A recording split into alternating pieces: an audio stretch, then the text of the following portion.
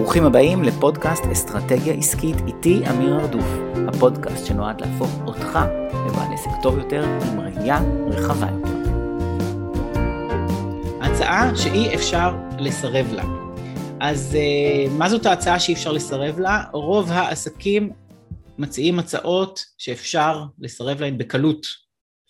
וזה לא אומר שכשנצא עם ההצעה שאי אפשר לסרב לה, כל לקוח יגיד לנו מיידית, כן? כמו שאתם יודעים, זה לא עובד ככה, ועדיין אנחנו קוראים לזה הצעה שאי אפשר לסרב לה. אני רוצה להתחיל עם עיקרון ראשון. והעיקרון הראשון הוא עיקרון של בכלל, למה מישהו אומר לא להצעה שאי אפשר לסרב לה? הסיבה היא לא בהצעה. לפני שהלקוח ירכוש, הוא צריך להיות מוכן לכך, וזה הרבה פעמים לא בשליטה שלנו. אז לפני שאני נכנס לעקרונות האלה של הצעה שאי אפשר לסרב לה, חייבים להבין שחלק מהמקרים שבהם לקוחות אומרים לנו לא, זה פשוט בגלל שהלקוח עדיין לא שם, והוא צריך להבשיל. הרבה פעמים אני מדבר על העיקרון הזה של ההבשלה של הלקוח, ואם אנחנו נבין שזה מאוד מאוד קשור באיפה הוא נמצא בחיים שלו, זה יעצים אותנו בלהציע לו עוד פעם בהמשך, ולהציע לו עוד פעם בהמשך, עד שאנחנו ניכנס לחלון הזה, שבו הוא כבר מוכן לרכוש. זה מאוד מאוד מאוד חשוב. אז אני יכול לתת שתי דוגמאות, שבהם רואים מה זה להציע ללקוח בשל, ולקוח שהוא לא. אז למשל, הרבה פעמים בוובינרים מדברים על זה שיש 10% המרה, זה 10% המרה סביר שאפשר לשאוף אליו. אני לא ארחיב על זה, כמובן זה יכול להיות יותר או פחות, וזה מאוד תלוי במה סוג ההצעה שאנחנו נותנים, אבל כשאנחנו אומרים בוובינר שהצליח עם 20% המרה, תשימו לב שאנחנו בעצם אומרים 80% אי המרה. 80% מהאנשים החליטו לא לקנות. אז מה זה אומר? מה זה אומר? מה שזה אומר, אם נתנו הצעה ממש טובה, לא משנה אם הוובינר גם היה בנוי נכון, אבל נתנו הצעה ממש ממש טובה, אז אלה שהיו כבר בדיוק בחלון הזה, שהם כבר בשלים לרכוש, מבחינתם נתנו להם את כל הסיבות להגיד לנו כן. ולא השארנו אף סיבה להגיד לנו לא, והם אומרים לנו כן. האחרים, אם עשינו את העבודה שלנו היטב, אז היחידים שלא רכשו, זה אלה שהם הגיעו, אבל הם עדיין לא בשלים. הם עדיין לא בשלים בגלל דברים שלא בשליטתנו. לעומת זאת, פורמט שעשיתי אותו הרבה, וגם לימדתי אותו הרבה, זה פורמט של מפגש חשיפה. לפעמים זה מפגש חשיפה או יום חשיפה. למשל, עשיתי לתוכניות שלי מפגשי חשיפה בעבר, ובן אדם משקיע, נגיד, 500 שקלים בשביל להגיע ולראות, לבחון משהו מקרוב.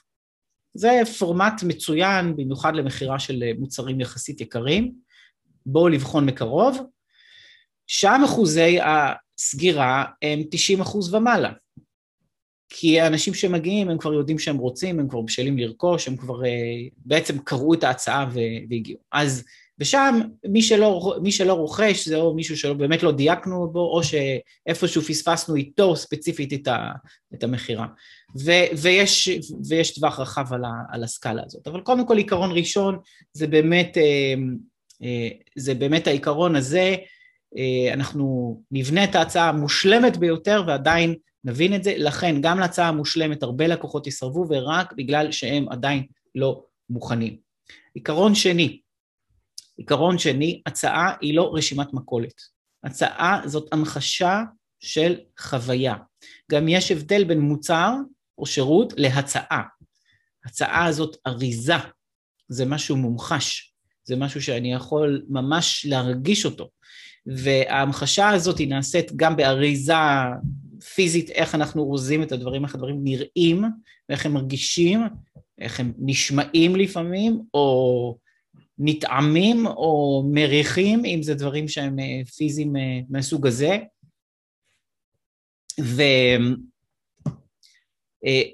וגם במה שאנחנו אומרים, שאומרים זה יכול להיות כותבים, אני לא מדבר פה כרגע על מה מעמד המחירה. זה יכול להיות שאנחנו כותבים וזה בדף מחירה, יכול להיות שאנחנו מדברים על זה, אם זה בהרצאה, וזאת לא רשימת מכולת. והמחשה, חלק מהדוגמאות שאני אדבר עליהן, זה בדיוק הנושא הזה של המחשה. אני יכול לומר, אחד הדברים שאני למדתי באמת המנטורים הגדולים שלי, זה הנושא הזה. זה לקחת משהו וממש ממש להמחיש אותו שהוא יהיה מורגש, זה לא רק לזרוק איזה משפט באוויר ולהגיד, אוקיי, אז מה ההצעה שלי? הנה ההצעה שלי. זאת ההצעה, זה הבונוסים, הנה האחריות, כמו שאתם יודעים, אנחנו ניגע בדברים האלה. דנה כותבת, האם אפשר להגיד שחשיפה זה כמו אתגר של כמה ימים? לא, אתגר של כמה ימים זה לא הייתי קורא לזה פורמט של מפגש חשיפה, מפגש חשיפה זה איזשהו פורמט מחירתי, זה מפגש מחירתי בעצם. האתגרים שאנחנו רואים אונליין, אתגרי פייסבוק, אתגרים של 5 ימים, 7 ימים וכדומה, הם הרבה יותר דומים באופי שלהם לפורמט של השקה, וגם כשעושים השקה, אז מדברים על אחוזי המרה מועטים יחסית לאלה שלא רוכשים, הרוב שוב לא רוכשים. אנחנו כמובן רוצים לעשות איזשהו תהליך שמכין את האנשים להצעה. תודה דנה על השאלה, כי זה גם ממקד אותנו על מה אנחנו מדברים עכשיו. היום אנחנו מדברים על ההצעה. אנחנו לא מדברים על כל מה שקדם להצעה. אנחנו לא מדברים על כל התהליך שפתח או גרם לאותו לקוח להיות יותר בשל. הסיבה שאנחנו יכולים לתת הצעה ככה, פשוט לספר עליה, ולא לקבל רכישה, ואחר כך לעשות תהליך אחר, למשל אתגר, או למשל וובינר, או למשל מפגש, ופתאום הלקוח כן פתוח להצעה, זה בגלל שעשינו איזשהו תהליך מהיר כזה של הבשלה, לפעמים מהיר מדי, אבל היום אנחנו מדברים על ההצעה עצמה, כשאנחנו מגיעים לנקודה הזאת של ההצעה עצמה. הבשלה של לקוח, בין אם מהיר או בין לאורך שנים, זה נושא אחר, זה נושא אחר. מה צריך להיות בהצעה מושלמת? אז ככה, קודם כל צריך להיות פתרון לבעיה של הלקוח, וההצעה מושלמת, הפתרון הוא קל והוא מהיר. מיד זה מעלה את השאלה, מה אם הפתרון הוא לא מהיר? זאת אומרת, מה אם הטיפול שאני נותן, זה טיפול של כמה שנים, כדי שיראו בסוף את התוצאה. זו תמיד שאלה ידועה, אבל אני רוצה להרגיש מהר שקיבלתי משהו. ואם אני יכול שהוא יהיה באמת מהיר, אז הכי טוב. עכשיו, אנחנו שואפים להצעה מושלמת, להצעה שאי אפשר לסרב להצעה מושלמת, אבל כל אחד חי בעולם שלו ובעסק שלו, ויבחר מתוך הדברים האלה במה הוא יכול להרחיב ובמה הוא פחות יכול להרחיב. עדיין אנחנו מחפשים שזה יהיה פתרון קל ומהיר, והצעה מושלמת היא מטפלת בכל התנגדות אפשרית, ואם אנחנו מכירים את ההתנגדויות של הלקוח, אנחנו רוצים לטפל בכל התנגדות אפשרית. למה איתי? למה עכשיו? התנגדויות מחיר, התנגדויות מכל מיני סוגים, התנגדויות, חלק גדול מההתנגדויות זה התנגדויות שהלקוח פוסל את עצמו כראוי להצעה שלה. זאת אומרת, בוא תלמד איך לנהל את הכלכלה שלך, אז פה הלקוח פוסל את עצמו, אני ממש לא טוב במספרים.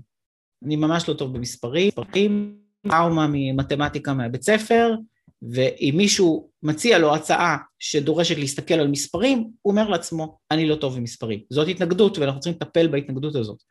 אז אם אנחנו לא מכירים את ההתנגדויות, אז אנחנו לא נצטרך לטפל. אנחנו רוצים לטפל בהתנגדויות, אנחנו רוצים לתת פתרון שהוא באמת קל ומהיר. עכשיו, בשביל לתת פתרון לבעיה, אנחנו צריכים להבין את הבעיה. אז מה הבעיה הגדולה? ופה כל אחד אני רוצה שירשום לעצמו, ואם אתם צריכים לעשות עבודה אחר כך על הדברים האלה, אז לחשוב על הלקוח האידיאלי, מי הלקוח שאני רוצה, ומה הבעיה שהוא באמת רוצה לפתור בחיים שלו. ואני העתקתי כמה שאלות דן קנדי, אני אסביר. דן קנדי יש לו ספר מדהים, שקוראים לו The Ultimate Sales Letter, המכתב המכירה האולטימטיבי, למיטב ידיעתי אין את זה בעברית, זה ספר שהוא כתב לפני הרבה שנים, ושם יש איזה 10 שאלות שהוא פותח, שאלות לענות עליהן, זה לא כל 10 אגב, כי חלק מהשאלות קשורות גם ספציפית לאחר כך איך לכתוב אבל הוא שואל שאלות, מה משאיר אותם ערים בלילה? האמת היא, הוא שואל את זה בצורה עוד יותר מומחשת, כי הוא מאוד מאוד טוב בלהמחיש, מה משאיר אותם ערים בלילה, עיניים פקוחות, מסתכלים על התקרה, צורבת להם ככה, זה איך שהוא מתאר את הדבר הזה, ואנחנו רוצים לשאול את עצמנו, מה הלקוח שלנו באמת באמת מדאיג אותו, על מה הוא מאבד שעות שינה, מה הוא באמת רוצה לפתור, ממה הם פוחדים, מה הם פוחדים שיקרה להם, על מי ועל מה הם כועסים, מי עובד נגדם, מי האויב הגדול שלהם.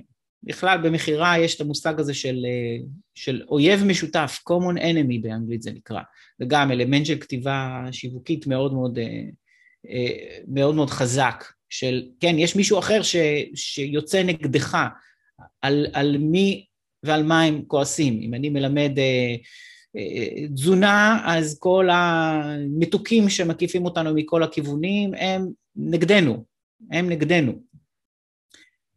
מה הם שלושת התסכולים היומיים שלהם, מה הם הכי מתוסכלים כל יום, איזה השפעות חיצוניות יש עליהם. שוב, יועצת כלכלית, נפל השוק, הבורסה נפלה, איך אני אכניס אנשים עכשיו להשקעות ארוכות טווח, כשהם כל שני וחמישי שומעים על נפילות בשווקים, או המצב הכלכלי הנוראי, יש להם השפעות חיצוניות. איך הם מקבלים החלטות? האם יש להם נטייה מסוימת לקבל החלטות? מה זאת אומרת?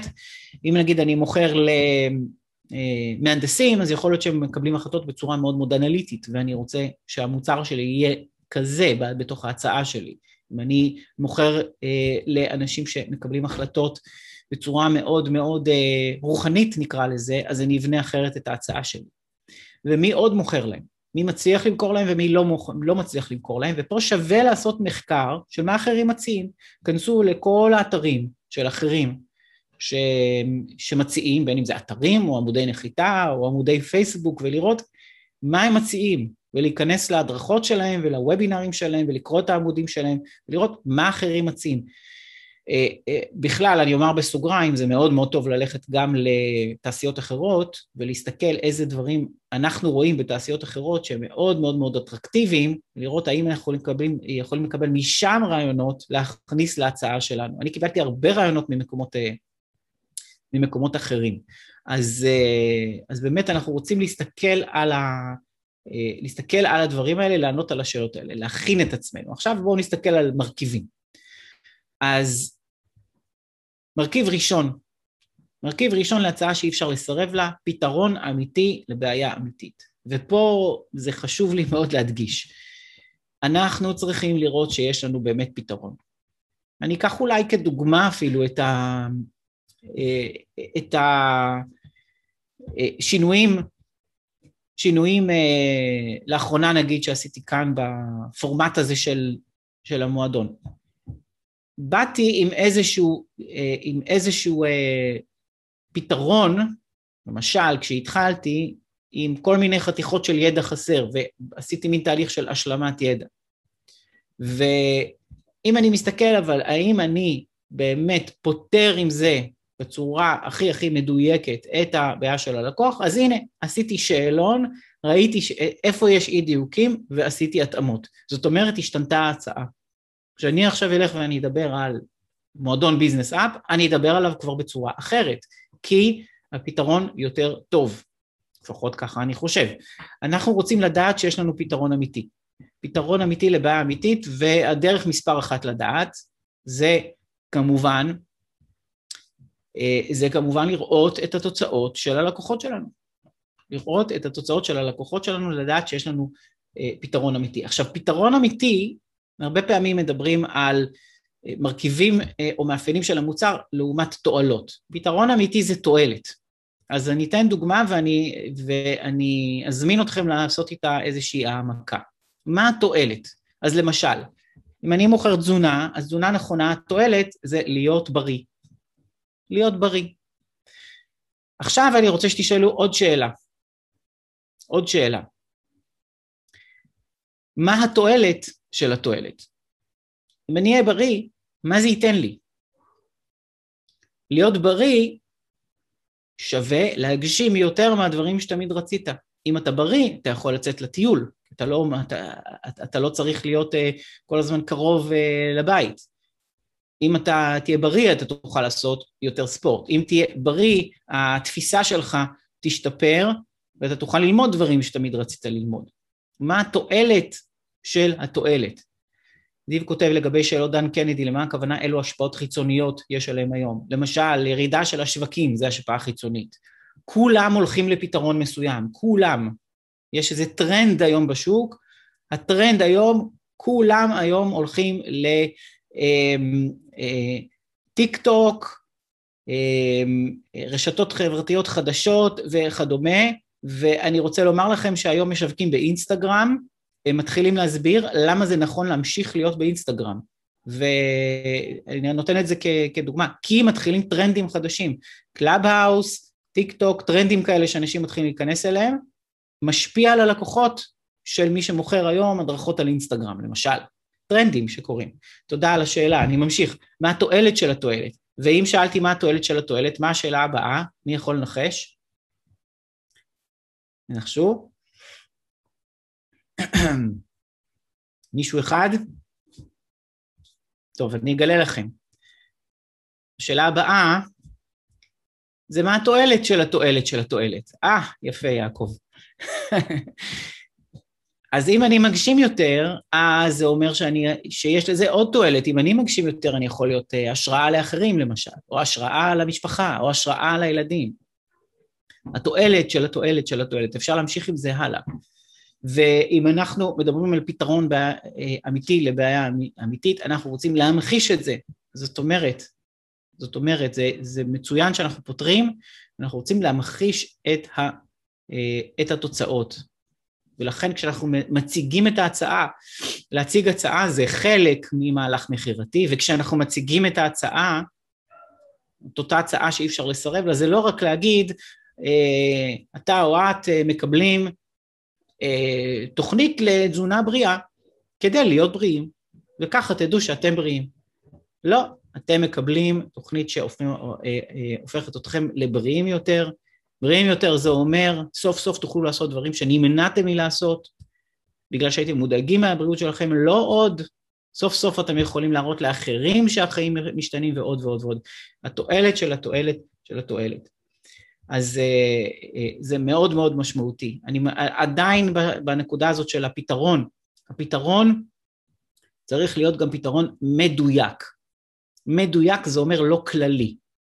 השאלה הזאת של מה הלקוח יקנה, האם הוא יקנה ספרי נגד כל החרקים או ספרי נגד נמלים, אז הסיפור הוא כזה, אני לא זוכר מה שם החברה, אבל הייתה חברה שבאמת המציאה ספרי מדהים, יותר טוב מכל הכותלי חרקים האחרים, וזה לא רק שזה יתאים לכל סאנו, יעקב כותב לי, אני חושב שזו דוגמה אמריקאית, אבל יכול להיות, וזה היה טוב לנמלים וג'וקים והכבישים ולכל דבר אפשרי, והיא נכשלה לחלוטין במחירות שלה, כשהספרי הזה הגיע למדפים, וכשבאו לבדוק, אז הסתכלו וראו שאנשים הולכים לספרים אחרים ושאלו אותם למה, והתשובה הייתה מאוד פשוטה ואולי מאוד ברורה ברגע שמבינים את זה, יש לי את המוצר הכי טוב בעולם, והוא מתאים, באמת פותר המון המון המון בעיות, בצורה יותר טובה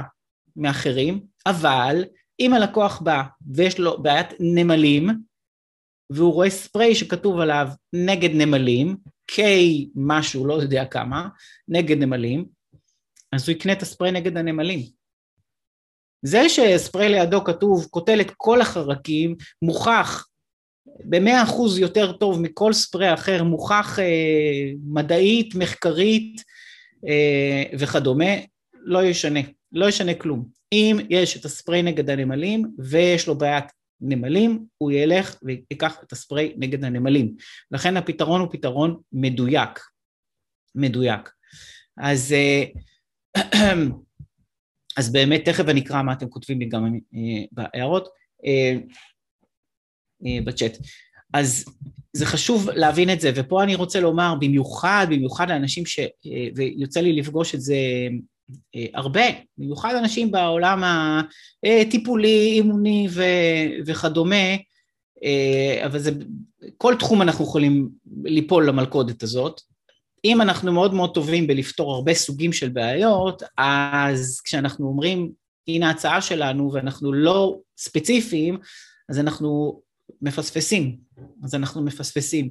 ולכן, לפעמים הפתרון היותר קשה, זה לחלק את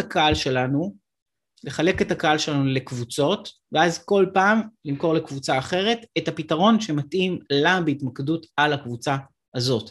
עכשיו, החדשות הטובות, זה שאם תבדקו את חוג הלקוחות שלכם, אתם תראו, כמו שתמיד יש את הכלל הזה של ה-80-20, אתם תראו שרוב הלקוחות נופלים לאיזה כמה קטגוריות עיקריות. זה לא שיש לנו המון סוגים. המון סוגים. אז זה חשוב להבין. אני אקרא קצת מה אתם כותבים לי. שרית כותב, התועלת אצלי שהתלמיד יצליח בשיעורי מתמטיקה, והתועלת שבתועלת יפתח לו דלתות, קשר לתארים, יפה, תפקידים טובים בצבא וכולי. כן, יפה מאוד, ואפשר להרחיב על זה. כמובן גם הביטחון העצמי והביטחון, זה גם כן משהו מאוד משמעותי. הייתה לי, שוב, יהיה לנו מקטע של שאלות, ונוכל גם להתעמק מי שירצה, אבל באמת על מתמטיקה זה נושא מאוד מיוחד. הייתה לי שיחה עם מישהי שהיא מורה למתמטיקה, והיא אמרה דבר מאוד משמעותי, שכל אחד יש לו איזה עניין עם מתמטיקה, עניין רגשי עם מתמטיקה, ספציפית עם מתמטיקה, בין אם הוא מאוד טוב בזה והוא מאוד גאה בזה, ובין אם זה איזה טראומה שהייתה לו, יש לו איזה עניין עם הדבר. אז יש פה משהו גם מאוד רגשי. אוקיי. טוב, אני קופץ על כמה שיחות באמצע. רוני כותב, את החלוקה לקבוצות של הקהל, פירושה שכל פעם פוסט או כדומה לקבוצה אחת, כן, ולפעמים הצעה. לפעמים הצעה אחרת, ואם את פונה, למשל, רוני, באימוני יוגה, ואת פונה לפלח מסוים, אז יכול להיות שאחד הבונוסים בהצעה שלך לאותו קהל, שאיתו את נמצאת כרגע בשיחה, הוא יהיה ספציפי לאותם אנשים. אז תכף נגיע לזה. אז ככה אנחנו חושבים על זה. הפתרון המושלם, אז דיברנו על ספציפי, הוא גם קל ומהיר. הפתרון הכי קל והכי מהיר, זה אני עושה בשבילך את העבודה. זה הפתרון הכי קל והכי מהיר, באמריקאית קוראים לזה done for you, אני עושה את זה בשבילך. בסופו של דבר, עם כל כמה שאנחנו אוהבים את מה שאנחנו עושים, אז הלקוח היה שמח לקבל את הפתרון בלי לעשות את העבודה, ובלי לעבוד איתנו, ואם היה לנו איזה מטה קסמים שאנחנו יכולים לנפנף, הוא היה מעדיף את זה.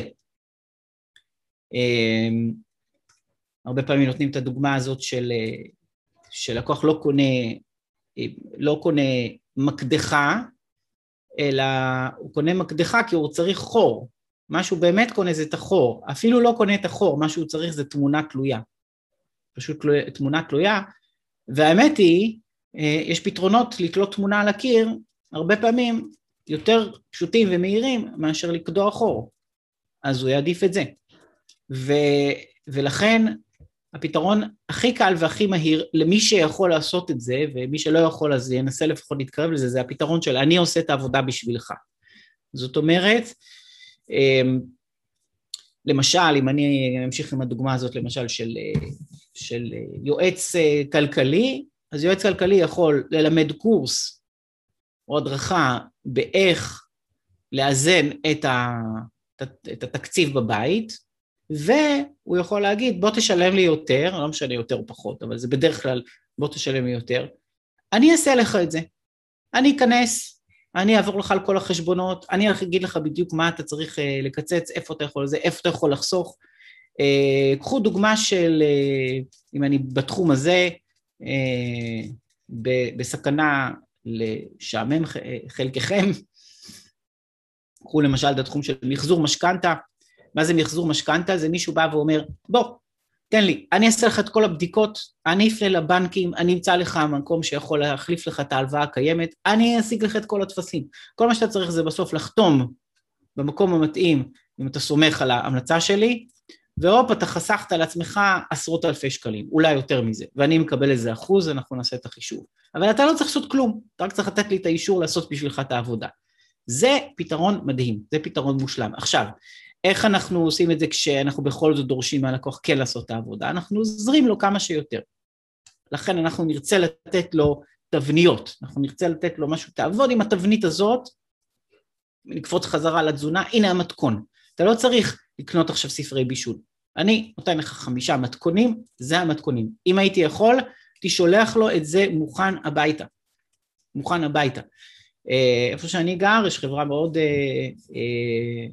מאוד מצליחה, אני חושב, קוראים לה Fresh Direct, לאנשים שכן רוצים לבשל בבית, אבל זה מגיע, זה מין מנוי כזה, מגיע קופסה עם כל המרכיבים, כל מה שצריך זה להיכנס לאתר, לבחור איזה דברים בשבוע אני רוצה לקבל קופסה עם כל המרכיבים, עם המתכון, אני לא צריך לקנות שום מרכיבים, אני רק צריך להכין. וזה המרכיבים שאם הייתי צריך ללכת ולחפש אותם, אז הייתי צריך באמת לחפש, הייתי צריך להסתובב, לצאת מהבית וכו' וכו'. גם הפרסומות שלהם הם אומרים את זה, הם מדגישים איך זה חוסך כסף, כי אני לא קונה כמויות מיותרות, ואני לא צריך לצאת מהבית, על זמן מאוד מאוד יקר וכו' וכו'. עכשיו, זה לא לגמרי אני עושה את העבודה בשבילך, אני עושה את העבודה בשבילך, זה אם המתכון היה מגיע כבר מוכן, אבל הם פונים לאנשים שרוצים, הם רוצים לבשל במטבח, הם רוצים את זה. אבל בינינו, אם אני רוצה לבשל ואני אוהב לבשל, החלק הפחות כיפי לחלק מהאנשים, או אולי להרבה אנשים, זה לצאת מהבית ולעשות את הקנייה עצמה ולבחור וכל הסיפור הזה, במיוחד שכמו שאתם יודעים, אנחנו יכולים באמת לבלות הרבה שעות ולהשיג את המרכיבים ואחר כך גם להכין את זה, ואחר כך מספר דקות בלאכול את זה, זה ממש ככה.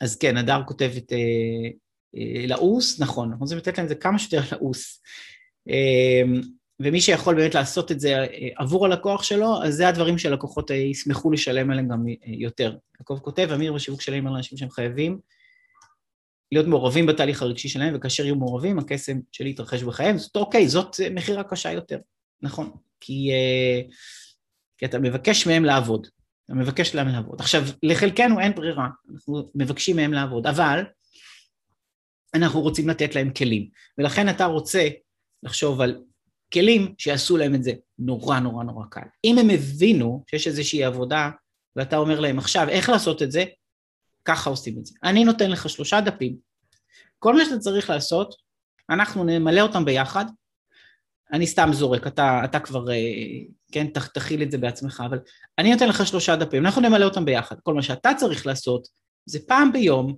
10 דקות, לשבת ולעשות מה שכתוב ב3 שלבים שכתובים בדפים האלה. זהו, וב10 דקות ביום, אתה יודע שאתה מעורב בתהליך הרגשי, זה כבר הרבה יותר מוחשי, זה כבר הרבה יותר קל והרבה יותר מהיר. זה מאוד מאוד חשוב להבין את העיקרון הזה, אני רוצה לעזור להם, אני רוצה באמת לעזור להם. עוד אפקט חשוב לשאוף אליו, ההצעה המושלמת גורמת ללקוח לומר, אני חייב להיות אידיוט מושלם לא לקנות את זה. וזה אני שמעתי את ריץ' שפרן אומר באחד ההרצאות ששמעתי שלו, גם מישהו ששווה לעקוב אחריו, הוא אומר, ההצעה המושלמת היא סוג של מבחן אינטליגנציה, מבחן אינטליגנציה.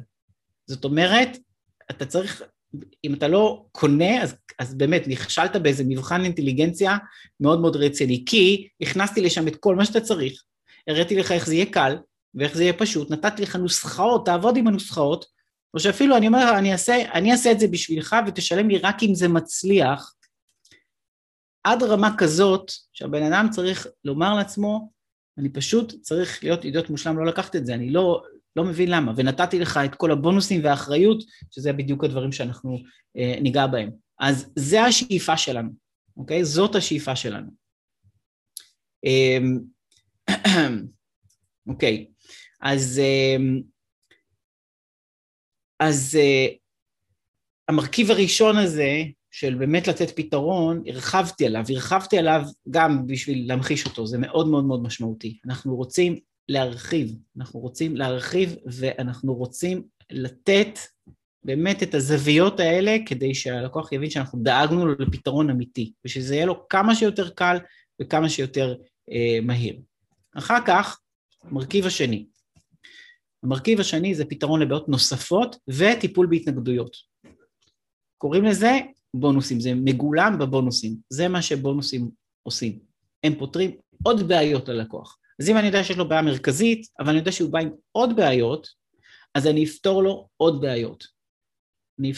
בעיות. זאת אומרת, הוא מגיע אליי ויש לו מגוון אתגרים בחיים, אז אני קופץ עכשיו בין הפיננסי לתזונה, אז אני אשאר שם. אז אם למשל אני מלמד תזונה, ואני מבקש מהלקוח לרכוש כל מיני דברים שהוא לא היה רגיל לרכוש, ואולי זה אפילו דברים יותר יקרים, אז צצה התנגדות שקשורה לכמה כסף הוא צריך להשקיע. אם אני אתן לו בונוס, הנה רשימת החנויות המומלצת על ידי, שהן גם איכותיות וגם נותנים לך את המחיר הטוב ביותר, וזה בונוס. למה זה בונוס? בונוס טוב זה בונוס שההצעה היא טובה והיא עובדת גם בלעדיו, אבל הוא משדרג אותה. אגב, אני אומר פה מילת הזרה, לפעמים דרך טובה לייצר בונוסים זה לשלוף דברים מתוך ההצעה ולהגיד, הם לא יהיו בתוך ההצעה המרכזית, הם לא יהיו במוצר שלנו, אלא הם יהיו בונוס. רק צריך להיזהר שאני לא מוציא משהו שפוגם בסופו של דבר בהצעה שלי הבסיסית, במוצר שלי האמיתי. המוצר השירות שלי צריך להיות טוב כמו שהוא. הבונוס פתאום הופך אותו לעוד יותר טוב. אז הנה אני נותן את רשימת החנויות, והנה אני נותן מחשבון שאפשר לשבת, והדבר הנחמד במחשבון הזה, זה שאפשר להכניס שם הוצאות, שהן לא רק הוצאות על אוכל, אלא גם שאר הוצאות, ובעצם לנהל ככה תקציב של הבית. אז פתאום,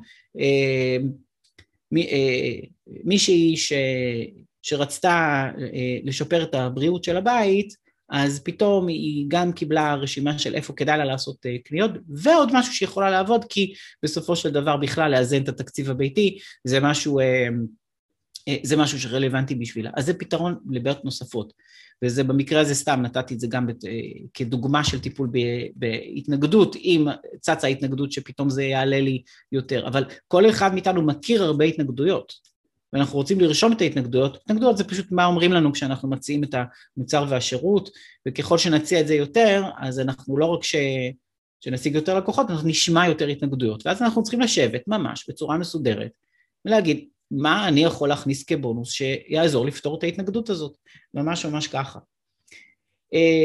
אני רוצה לדבר על כמה בונוסים מאוד מאוד שווים. בונוסים מאוד מאוד שווים, זה משהו אישי ממני, זה מצוין גם, זה מתחבר טוב, מתקשר טוב עם המושג הזה של מוגבלות שאני עוד מעט אגע בו, כי משהו אישי ממני הרבה פעמים אני בהגדרה יכול לתת רק לכמות מוגבלת של אנשים. אז למשל, כשאני לראשונה הוצאתי את סודות הכתיבה השיווקית, שזה היה סמינר של יומיים, אז אני נתתי בונוס מאוד מאוד שווה, הוא לא היה אחר כך מי שקנה הקלטות, וזה היה בונוס של לבדוק את הכתיבה השיווקית, זה היה קופון, אני חושב, קראתי לזה נדמה לי, קופון כתיבה שיווקית או משהו כזה, שבתוקף לאיזו תקופה מסוימת, וזה אומר אפשר לשלוח לי משהו שמישהו כתב, ולקבל ממני את המשוב, או פגישה אישית איתכם, משהו אישי, או לקבל אפילו משהו עם חתימה, אנשים אפילו את החתימה האישית שלכם, אם זאת מהדורה מוגבלת, מאוד מאוד משמעותי. יעקב כותב, בונוסים אישיים אצלי, זה רעיון אבחון לפני תהליך, ועוד מפגשי שאלות תשובות. מצוין, אם זה אישי איתך, והדר כותבת דרך יפה מאוד להסתכל על המשמעות של הבונוסים. אז נכון, זה לחשוב על בונוסים כמפרקי התנגדויות, זה דבר מאוד מאוד מאוד מאוד חזק, מאוד חזק. אז, וגם עוד פתרונות,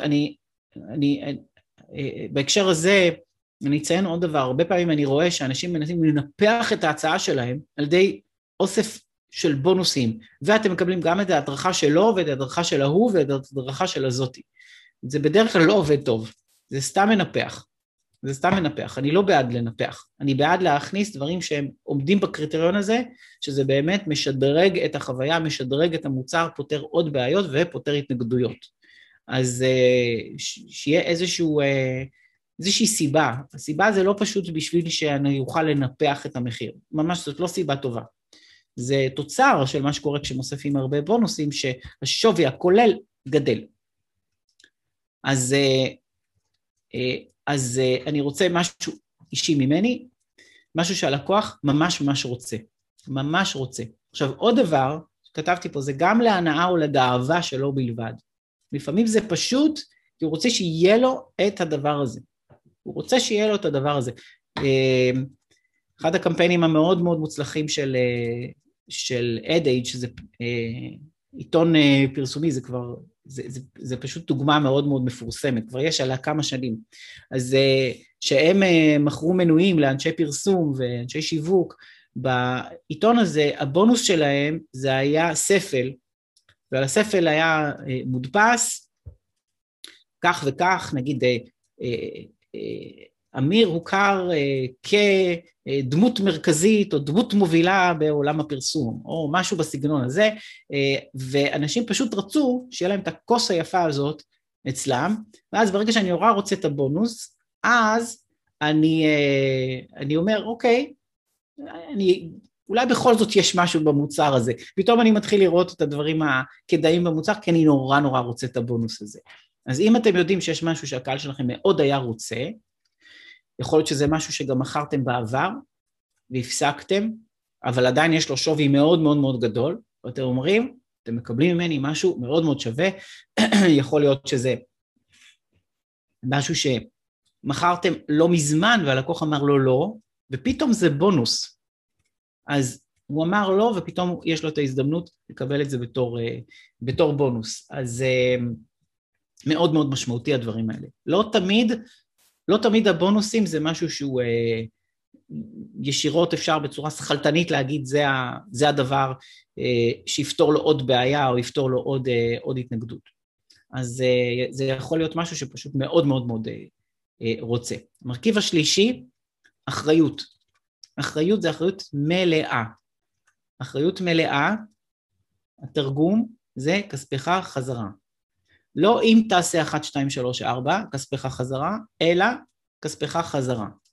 עכשיו, כספך חזרה, ככל שאני אתן יותר זמן ללקוח, שבו הוא זכאי לכספו חזרה, ככה האחריות חזקה יותר, וככה גם יש פחות החזרות. אם אתם מעבירים קורס למשל, ואתם אומרים, אתה מקבל אחריות לא רק לכל אורך הקורס, אחריות לתמיד. תמיד תוכל לחזור אליי ולהגיד לי, ניסיתי את הדברים שלימדת ולא עבד בשבילי, תבוא ותגיד לי את זה, כספך חזרה. הדבר המדהים זה שזה מוריד זה מגדיל את כמות האנשים שנכנסים, וזה מוריד את כמות ההחזרות. ומי שאבל מאוד מודאג על הזמן שלו, אם אני עושה תהליך נגיד תכנוני, נגיד אני הדרכה, או מעצב פנים, או מעצב גרפי, או משהו כזה, או איש תוכנה, לא משנה מה, ומשלמים לי באמת על השעות שלי, אז את החלק הראשון, אני אשאף לתת עם אחריות מלאה. זאת אומרת, אני אגיע לרמת הסקיצה, או אני אגיע לרמת האפיון, או מה שזה לא יהיה, ואם בשלב הזה אתה אומר לי, אני לא רוצה להמשיך איתך, כספך חזרה. אז מאוד מאוד מאוד חשוב המקום הזה של אחריות. עכשיו, אני רוצה לתת דוגמה של המחשה. זה לא רק מספיק להגיד, הנה, אני נותן אחריות.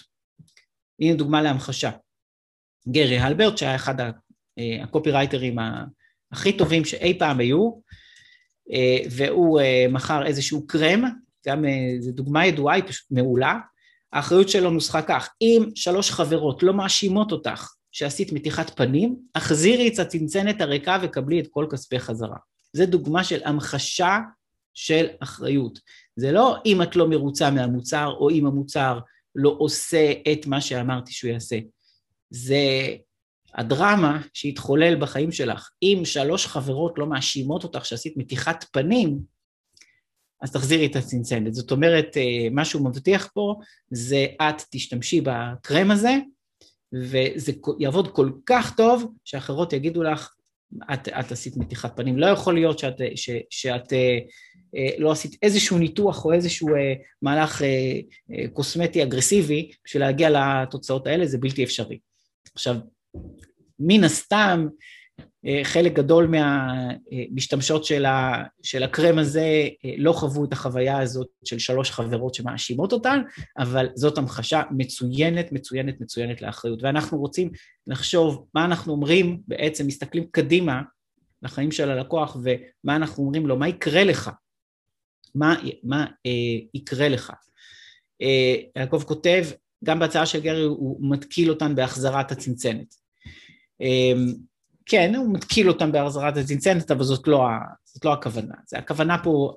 הכוונה פה זה שאפשר להחזיר את המוצר, ובכלל, מי שמחפש אחריות, אז הוא לא מצפה לא להחזיר את המוצר, אבל הוא לא בא ואמר, אם את לא מרוצה, אז תחזירי את החלק שלא ישתמש בו. הוא אמר, תחזירי את הצנצנת ריקה, ותקבלי את כספי חזרה. זאת אומרת, אין פה איזה טריק שעכשיו יחייב את הלקוחה להחזיר את הצנצנת. לפעמים כן עושים טריקים במובן הזה. אני יודע גם מהעולם של דן קנדי, שאני חושב שמעתי את זה ממנו, על זה איך שהוא הוריד החזרות על ידי זה ששלחו לאנשים, נגיד קורסים וערכות, במקום בתוך קופסה, בתוך שקית שחייבים לקרוע את השקית, אז יותר קשה להחזיר, אבל זה טקטיקות היום שפחות מומלצות, פחות עובדות, באופן כללי אני גם לא ממליץ, אלא לעמוד מאחורי הדברים, אם בכלל להפוך את זה קל להחזיר,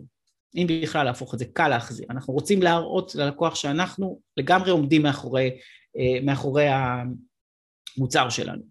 מרכיב הרביעי, תנאי תשלום. התשלום הבודד הוא מה שנמחיש ללקוח. כל מה שהוא צריך לעשות זה לצאת לדרך. זה מאוד מאוד חשוב. אם אני מוכר משהו ב-5,000 שקל, אבל זה 10 תשלומים של 500 שקל, אז אני מתחיל לדבר, אני מסביר, בסופו של דבר, שאני מציע את ההצעה ב10 תשלומים קלים, פשוטים של 500 שקלים, ועכשיו אני מתחיל לדבר על זה שמדובר פה על בסך הכל השקעה של 500 שקלים בחודש. ואני רוצה כמה שאפשר להראות החזר על ההשקעה. כמה שאפשר. זאת אומרת, אני רוצה להראות שכבר בחודש הראשון אני אראה החזר של X. עכשיו, מי שלא עסוק בלייצר, וזה רוב העסקים לא עסוקים בלייצר לאחרים כסף, אז אני רוצה להמחיש את זה כמה שיותר. אני רוצה להשוות את זה למה האלטרנטיבות. אני רוצה להשוות את זה למה האלטרנטיבות. אם לא משתמשים, אז אנחנו נמצא את עצמנו משקיעים את אותו כסף במקום אחר. המשפט הרבה פעמים זה את הכסף הזה אתה עומד להוציא בכל מקרה. זה לא שאנחנו יכולים להימנע מה-500 שקלים האלה, אנחנו פשוט, אם אנחנו לא נשקיע אותם בכלכלה יותר טובה, אז זה אומר שהכלכלה שלנו תהיה גרועה ואנחנו נבזבז הרבה כסף. אם לא נשקיע אותם בתזונה יותר טובה, אז מכירים את הפתגם, שיהיה להם לתרופות, כן? אני לא אוהב את הפתגם הזה, אבל בכל זאת. אז תשקיעו הרבה לתקן את הדברים. אז אנחנו רוצים להראות שיש החזר על ההשקעה. עוד שיטה מאוד מאוד חזקה זה לתת קרדיט קדימה. זאת אומרת, מעבר לזה, הסכום שהשקעת, אם אחר כך תמשיך איתי באיזשהו המשך, זה נותן לך קרדיט. זה לשימושך. זאת אומרת, יצאת איתי לדרך עכשיו באיזושהי תוכנית קצרה, או ב3 פגישות, ב-200 שקל לפגישה, השקעת 600 שקל, אם אנחנו אחר כך ממשיכים, 600 שקל האלה, הם לזכותך. זה, באמריקאית הם קוראים לזה, burn a hole in their pocket, לצרוב להם חור בתוך הכיס, זאת אומרת, הם בסופו של דבר נתתם להם את השווי של מה שהם רכשו, או חלק ממנו, ועכשיו זה מתחיל לצרוב להם בתוך הכיס חור, הם חייבים להשתמש בזה. אז זה גם הכנה מצוינת לרכישות ההמשכיות. מי שזה לא מתחבר לו עם המוצר או השירות שלו, אז תנו לזה זמן ותחשבו איך אפשר לעשות את זה, איזה קופונים, איזה דברים אני יכול לתת להם, שהם יכולים להשתמש בזה אחר כך לעוד רכישות. עוד מילה אחת על הנושא של התשלום הבודד, זה משהו שהוא הסטנדרט בארצות הברית, אבל דווקא לטובתנו, בגלל שהוא לא הסטנדרט בישראל, אפשר לעשות אותו, וזה משהו שאני לאחרונה התחלתי להשתמש בו, ואני ככה קראתי לו, כבר ראיתי אחרים משתמשים במונח הזה, של פריסת תשלומים אמריקאית. זאת אומרת, אני פורס לתשלומים, אבל זה לא תשלום בקרדיט, זה לא סוגר את המסגרת של הלקוח, אלא זה כל חודש חיוב חדש. אז גם, זה מאוד מאוד מקל על הלקוח. תנאי תשלום זה משהו שהוא פותר באמת התנגדות שהיא לפעמים אמיתית. אם מישהו אין לו עכשיו בתוך המסגרת להשקיע אצלכם 3,000 שקל, אבל כן יש לו 300 שקל, אז זהו, פתרנו את הבעיה. רוני שואלת כמו הוראת קבע? כן, כמו הוראת קבע, ממש ככה. והיום אם עובדים עם רוב חברות הסליקה, אז זאת אחת האופציות לעשות הוראת קבע באשראי, וכמובן שיכול להיות מקרה שפתאום איזשהו תשלום לא עבר, או כרטיס האשראי פג תוקף, וצריך לבדוק עם הלקוח מה קורה איתו, בסדר, אבל מבחינת החוויה של הלקוח, שאנחנו לא סגרנו לו מסגרת, זה דבר שהוא מאוד מאוד משפיע, ושוב, זה טיפול בהתנגדות, ולפעמים זאת התנגדות אובייקטיבית אמיתית, אז אנחנו רוצים לעשות את המיטב. בני שואל אם מחיר לחודש כולל מע"מ או לא, זה תלוי בסיטואציה, לפעמים כשמוכרים לעסקים, אז זה טוב לכתוב את הלפני מע"מ, כי זה בעצם, אפשר להגיד, מוריד את המחיר, כי את המע"מ בסופו של דבר הם מקבלים חזרה. מצד שני, אפשר להגיד מחיר מאוד מאוד אטרקטיבי, ולהגיד להם, למעשה אתם משלמים את זה, כי אם תורידו מזה את המע"מ, אז למעשה אתם משלמים את זה, אז שוב, זה תלוי סיטואציה. דנה כותבת, כשהשירות מסתיים ותשלום ממשיך זה בעייתי, לקוח יכול לבטל כרטיס אשראי, ואז אי אפשר להמשיך לחייב, אז אני אומר לך, דנה, אל תחששי מזה. מניסיוני זה לא כל כך קורה. זה קורה בסיטואציות שבאמת צריך לפעמים להתקשר ללקוח, כי כרטיס אשראי פג תוקף, או פתאום לא עבר, או משהו כזה, אבל ממש ביטול שמישהו ביטל ומתחמק מתשלום, בארצות הברית זה קורה הרבה יותר. ושם אגב, כל המערכת של האשראי עובדת אחרת, אני לא ארחיב על זה, אבל כשמנסים לתת פריסת תשלומים אמיתית, אז האופציה היחידה בארצות הברית, זה לדבר על כך שהתשלום פרוס, וזה תשלומים חוזרים, ודווקא הסטטיסטיקה בארץ, לפחות מניסיוני טובה, אנשים לא מנצלים את זה לרעה. רוני כותב, לא הבנתי לגבי ההחזר, אם הקורס שלך הוא ממשיך, אתה לא מגביל את זמן האחריות, אז זה תלוי, אם יש משהו מתמשך לאורך זמן כמו מנוי, אז כן מגבילים את תקופת האחריות. אם הקורס הוא מוגבל, אז אפשר לתת גם אחריות ארוכה מאוד, כמו אחרויות שאנחנו מכירים לכל החיים. עכשיו, משה כותב, האחריות המלאה, אם כדאי גם מול מוסדות או רק פרטיים, כן, כדאי, בהחלט כדאי, גם וגם. בהחלט כדאי, בסופו של דבר אנשים לא רוכשים מוצר כדי להחזיר אותו, זה המיעוט שבמיעוט שעושים את זה, מאוד מומלץ לתת את האחריות הזאת, ואני אסיים במרכיב החמישי. המרכיב החמישי, הצעה שאי אפשר לסרב לה, זה השקף האחרון שלי, וזו התשובה לשאלה, למה עכשיו? וזה מוגבלות בזמן ואו בכמות. במיוחד אם נתתי את אותו בונוס שדיברתי עליו, שזה משהו אישי איתי, שזה בהכרח מוגבל בכמות, אני רוצה שתהיה לי מוגבלות בזמן ואו בכמות. תבואו ותגידו חלקכם, שלפעמים זה אובייקטיבית לא קיים. זאת אומרת, באמת תמיד אפשר לעבוד איתי, ולכן אני מציע לבנות הצעה, שהיא מוגבלת בזמן ובכמות, ולהדגיש את הנושא של הצעה לעומת שירות ומוצר.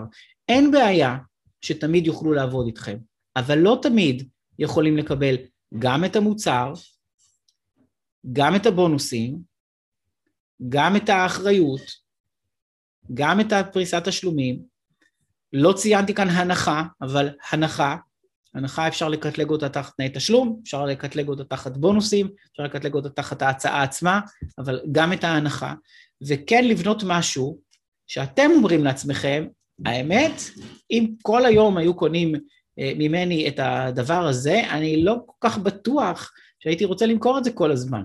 עכשיו אני מוכן למכור את זה כי אני רוצה להוציא את הדבר הזה, ואני רוצה גם את הכמות מסוימת של אנשים שיכנסו. אבל כן, אנחנו נותנים משהו שאנחנו לא רוצים כל הזמן שהוא יהיה זמין.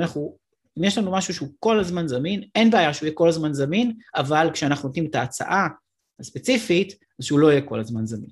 עכשיו, לפעמים, גם בסיטואציות של אחד על אחד, אז יש את המקום הזה של, תקשיב, החודש, אני עושה מבצע, בזמן מוגבל, החודש, יש לי את המבצע הזה והזה, ולהגיד לאותו לקוח, גם אם אני יודע שבחודש הבא יהיה לי מבצע אחר, מבצע דומה וכדומה. יש פה, כל אחד צריך לבחור ברמת האינטגריטי שלו, איפה הוא מעביר את הגבול, אבל אנחנו רוצים שתהיה את המוגבלות הזאת. זיו כותב שאלה, נתתי בהצעה תמריץ ללקוח לרתום לקוח חדש, לקבל ממני שירות אם היה מרוצה והמליץ, ולקבל החזר חלקי על מה ששילם, האם זה סוג קרדיט קדימה, אפשר להגיד זה סוג, אבל זה יותר נופל לקטגוריה של לייצר הפניות, פחות לקטגוריה של הצעה שאי אפשר לסרב. זה לא הופך הצעה לכזאת שאי אפשר לסרב, אלא שאתה מבקש ממני לעבוד ולהמליץ עליך. אז באמת אתה יכול להגיד מעבר לזה, תדע, כשאתה מתחיל לעבוד איתי, יש לי גם תוכנית, אני חושב שאתה תהיה מאוד מרוצה, ואם תמליץ עליי, אז אני אפילו תקבל עוד משהו חזרה, או אתה תקבל ממני אקסטרה, שעות צילום, או שעות סרט, או מה שזה לא יהיה. האם זה משדרג את ההצעה? כן, זה משדרג את ההצעה. לא הייתי אומר שזה תמריץ סופר סופר גדול, כי הוא מבקש ממני לעבוד בשבילך. יעקב כותב, אמיר, מה האפשרות כאשר אני עושה השקה כל חודש, השקה של קורס? אז האפשרות היא שאותה השקה היא לא תהיה כל חודש לאותו קהל. אי אפשר לעשות אותה השקה כל חודש לאותו קהל, כי אז זה מוציא לחלוטין את המשמעות של המוגבלות, ואם אנחנו מחליפים קהל, אז בעצם אתה מגיע להחלטה, לא שאתה לא מציע את ההצעה, אבל אתה לא מאפשר למי שנכנס אצלך ונחשף להצעה שלך, הוא אמר לה, לא, אתה לא מאפשר לאותו בן אדם, ברמה כזאת שהוא לא ייחשף לזה, עד עוד כמה חודשים קדימה. בני כותב כמה בונוס להציע לשותפים לשיווק, זה גם, זה תלוי בסוג המוצר, זה תלוי בכמה השקעה יש לך במוצר. אני יכול להגיד באופן יחסית גורף שבמוצרים דיגיטליים או מוצרי מידע, שפעמים רבות העמלות נעות בין ה-30 ל-50%, משווקים אמריקאים, זה מאוד מקובל במוצרים דיגיטליים ש-50% הולכים ללקוח, אם זה מוצר אחד, אם זה משהו שהוא מנוי, אז בדרך כלל זה פחות מזה, אבל זה מתפרס לאורך זמן, זה יכול להיות 10%, 20%, אבל זה מתפרס לאורך זמן, זאת אומרת, המפנה, או השותף השיווקי, מקבל כל עוד שהלקוח נשאר באותו מנוי, אז זה באמת תלוי במבנה של המוצר. אם מישהו מוכר מוצר שיש עליו הרבה הוצאות על המוצר עצמו, ובסופו של דבר ממרווחי רווח קטנים, אז גם בהתאמה, מרווחי הרווח יהיו קטנים יותר לשותף, אבל בסופו של דבר צריך לזכור שהשותף לא מפקיד אחוזים בבנק, הוא מפקיד כסף בבנק. אני רוצה שלשותף יהיה שווה להתאמץ בשביל הסכום, לא בשביל האחוז, בשביל הסכום שהוא עתיד לקבל. אז אם יש עסקה של 100,000 שקל והשותף מרוצה מ10,000 שקלים, רק מתוך זה שהוא עשה את החיבור ואת ההפניה ואת ההמלצה, אז זה לא משנה שזה 10% ולא 30%. זה משנה שזה 10,000 שקל. טוב, אז אני מקווה שזה תרם לכם, זה דברים לחשוב עליהם וקצת למתוח את החשיבה שלנו. זה באמת למתוח את החשיבה שלנו ולחשוב איך אנחנו יכולים לא רק להציע הצעה, אלא לארוז אותה בצורה כזאת שהיא באמת באמת אטרקטיבית, שיהיה אפשר לחוש אותה, להרגיש אותה, לקרוא אותה, לראות אותה, וגם מה שיש בפנים, להגיע למצב שהלקוח אומר לעצמו, אותו לקוח שהבשיל, אומר לעצמו, אני אעשה טעות גדולה מאוד אם אני לא אלך על הדבר הזה עכשיו. באמת נתנו לי מעל ומעבר, הראו לי שהדבר הזה ישנה את חיי, מוכנים להתחייב על זה, מוכנים לתת לי לבדוק את זה, וכספי חזרה, אם זה לא יעבוד בשבילי, לא רק אם אני לא מרוצה באיזשהו משהו, אם זה לא יעבוד בשבילי, ועוד הוסיפו לי כל כך הרבה דברים מסביב, שבאמת רציתי שיהיה לי בחיים, אז שווה לי לקפוץ למים. תודה שהאזנתם, כאן אמיר ארדוף, ובזאת אנחנו מסיימים פרק נוסף של פודקאסט האסטרטגיה. נתראה בפרקים הבאים. אני ממליץ שוב להיכנס לאתר hardoof.com, זה hardoof.com, שם יש המון חומרים נוספים, והרבה מידע על מה אני עושה בימים אלה. ניפגש בהמשך.